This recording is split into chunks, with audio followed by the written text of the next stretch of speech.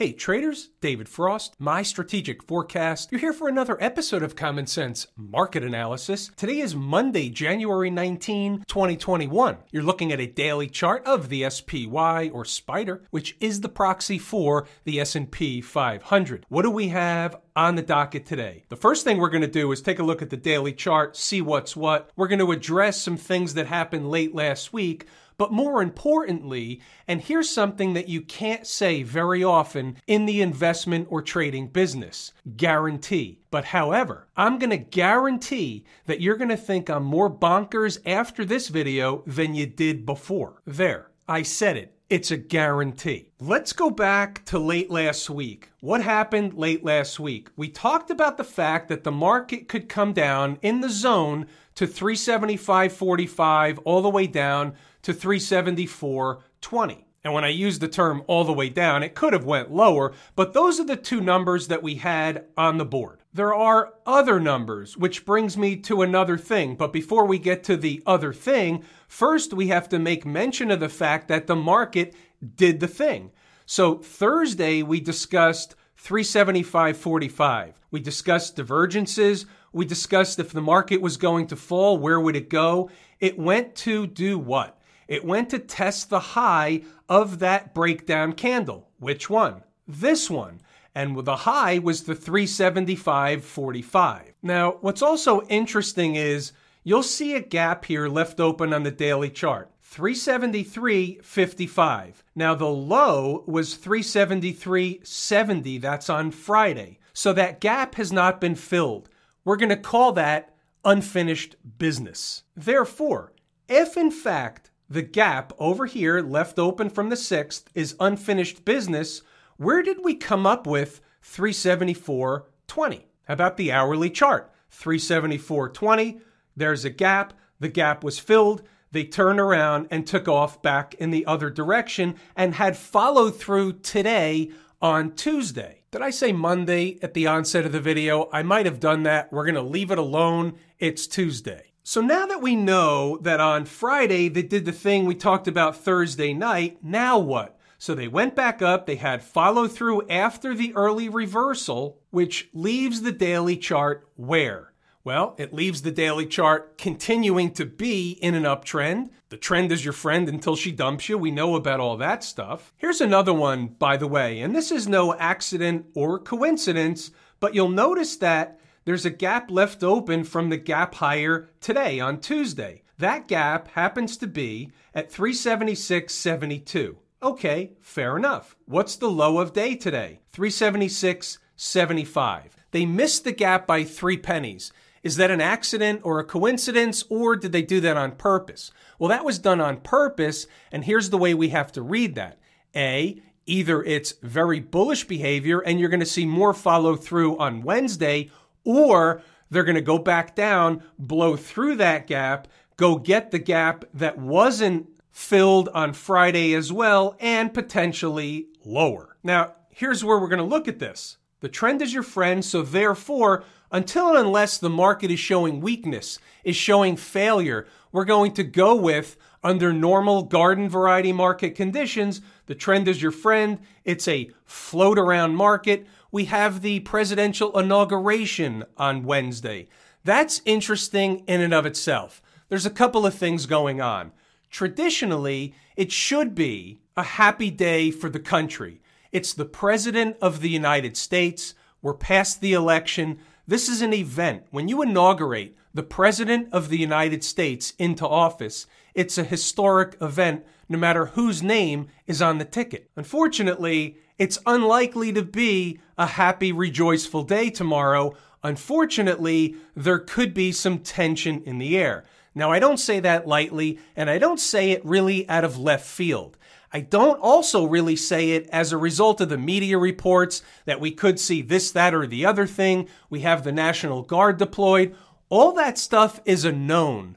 We're concerned with the unknown. Now, here's the thing, and here's where that guarantee comes into the fold. You're going to think I'm more bananas later than you did yesterday. There's going to be a Mars-Uranus conjunction. Now, what does that mean? Why is that important, and does he wear a tinfoil hat? Well, I don't wear a tinfoil hat, and I don't really practice, as a general rule, astrology or financial astrology. However, I am aware of big events when they're about to occur, and I like to take a look at what the market's doing, match it up with cycles that most of you that have been around a while know that I follow, which is different than the whole financial astrology thing. But it is interesting nonetheless. What I can tell you is, and all we really need to do is have an awareness.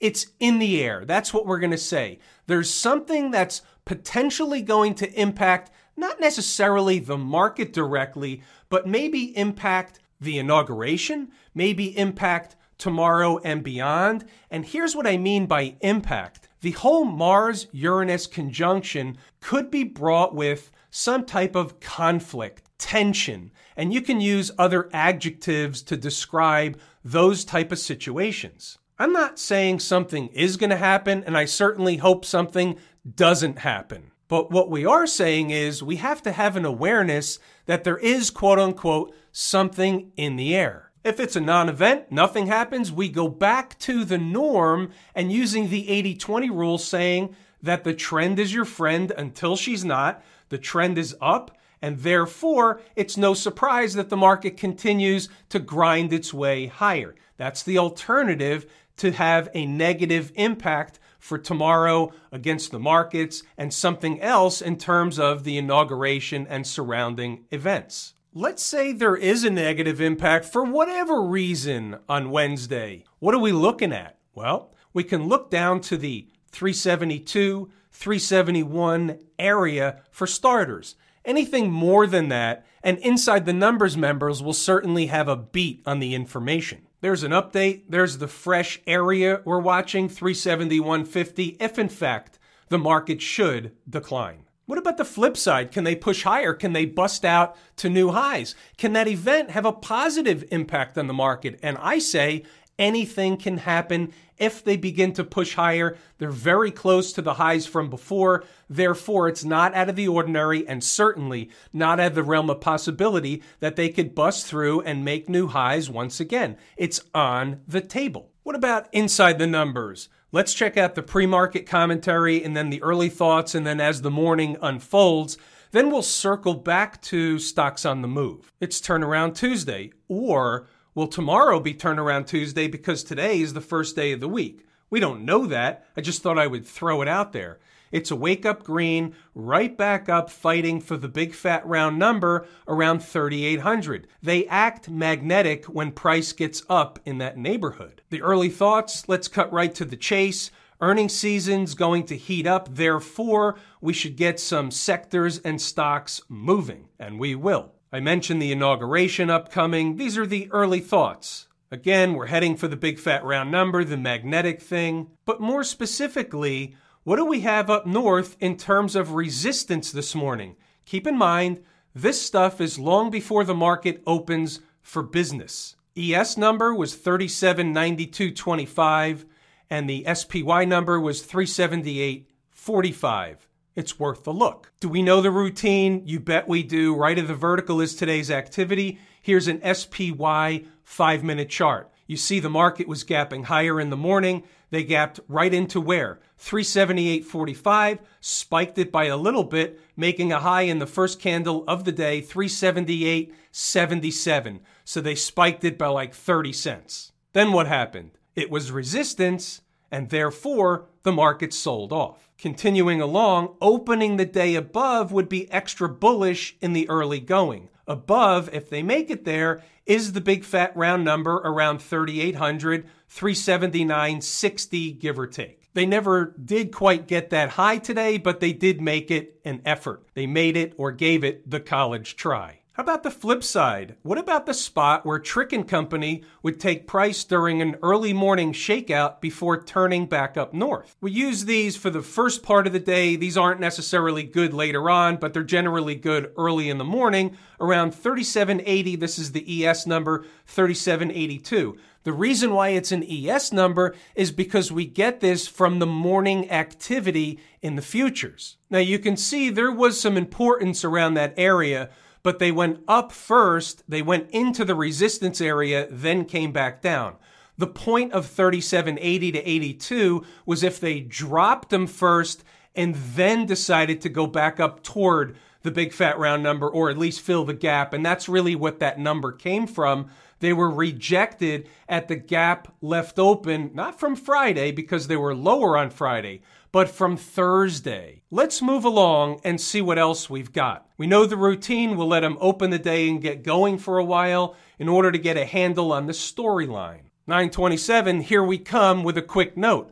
Unlikely the market blows right on through the big fat round numbers. They can certainly get there, but should be overhead resistance either at the gap left open on Thursday or the fat round number, which is slightly higher. Reasonable short is at 378.50 up to 379.60, give or take. It's a little bit wide, but there are traders looking for an early failure. Those are the numbers. Closing candles above 379.60, and it's wrong. And again, just to reiterate, there's the 378.50. That was the proposed short at 927. Moving right along. We know 934, so they did the thing where they go fill the gap and then get rejected so far. Any trader that took the short up there should book some profits and protect the rest. 377.50, give or take, should be some support below that, and there's more selling on the way. Still in early observation mode, moving right along. For learning purposes, what's the importance of 377.50? It's around within pennies of the high from Friday. There's a reason why the market stopped there on Friday. Therefore, it's reasonable to think it will be important again. 377.50, and you can see the market traded around 377.50 all morning long. Above it, below it, but that really was the pivot, 377.50. Let's see what else we have. Moving along. 378, give or take, will be resistance on the way back up as they bounce. They always bounce. Closing candles above 378 opens the door to run a test of the high of day. They did all that. They did it later, but they did all that. 1007, as long as they stay above 377.50, they'll work on 378. Getting above 378 opens the door for the highs, 378.77. Below the low of day opens the door for 376.50. That's it at present. You can see on the low side, low of day is 376.75, just 25 cents off the number cited inside the numbers. Not too bad. Moving right along. From here, what I urge you to do is read the notes, pause the video, go back to the charts, and double check the work. You're going to see numbers that are important. For example, here was the early high of day, 378.77. If they get over that, the next resistance is around 379.15. It's on the table and it's resistance. Back to the chart, the top horizontal trend line, 379.15.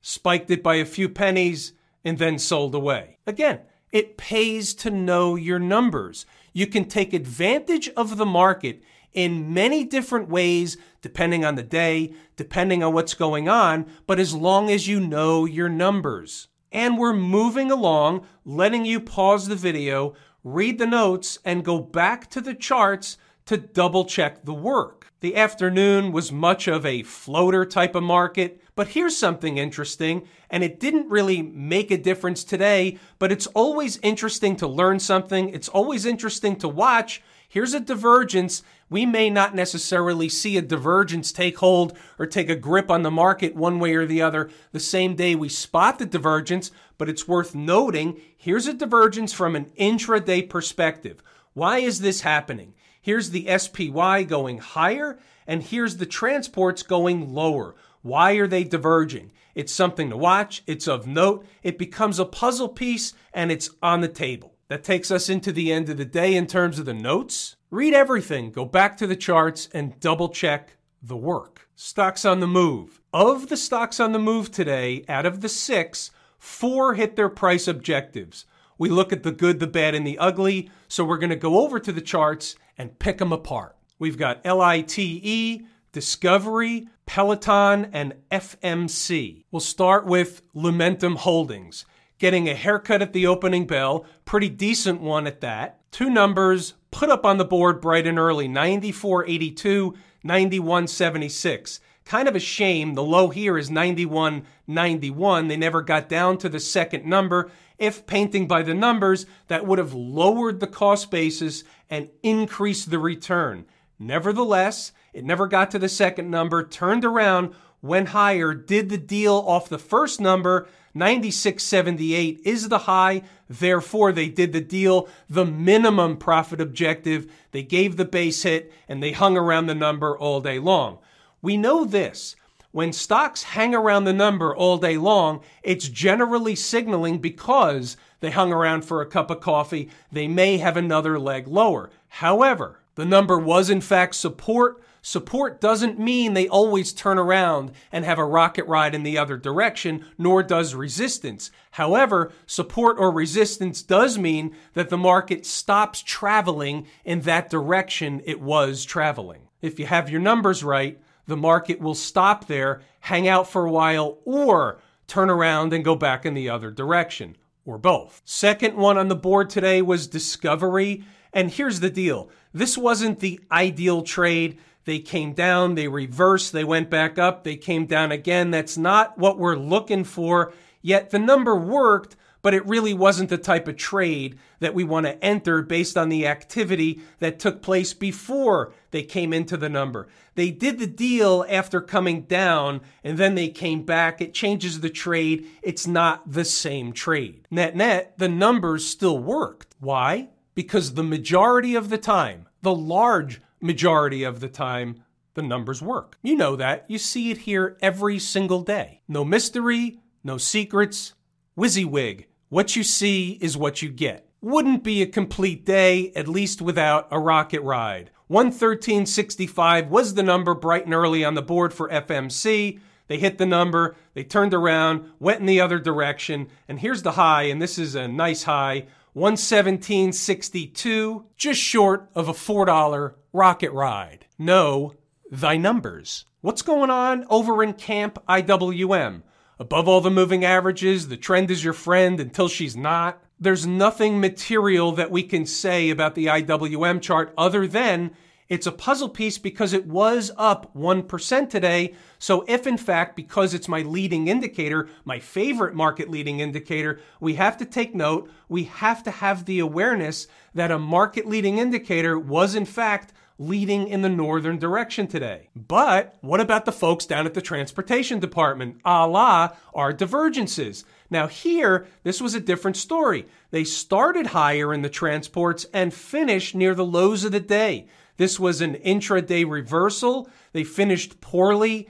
This is my second favorite market leading indicator. However, what we do know is it's the #1 favorite canary in the coal mine. The canary in the coal mine is generally something that gives you the signal in advance. It's giving you a tip-off in advance. It's something to watch out for. It's an awareness. It's a puzzle piece. It's absolutely squarely on the table. What about the folks out in Silicon Valley? Anything wrong with the Qs? Up $5.50 today, almost 2%. Absolutely nothing wrong with the Qs.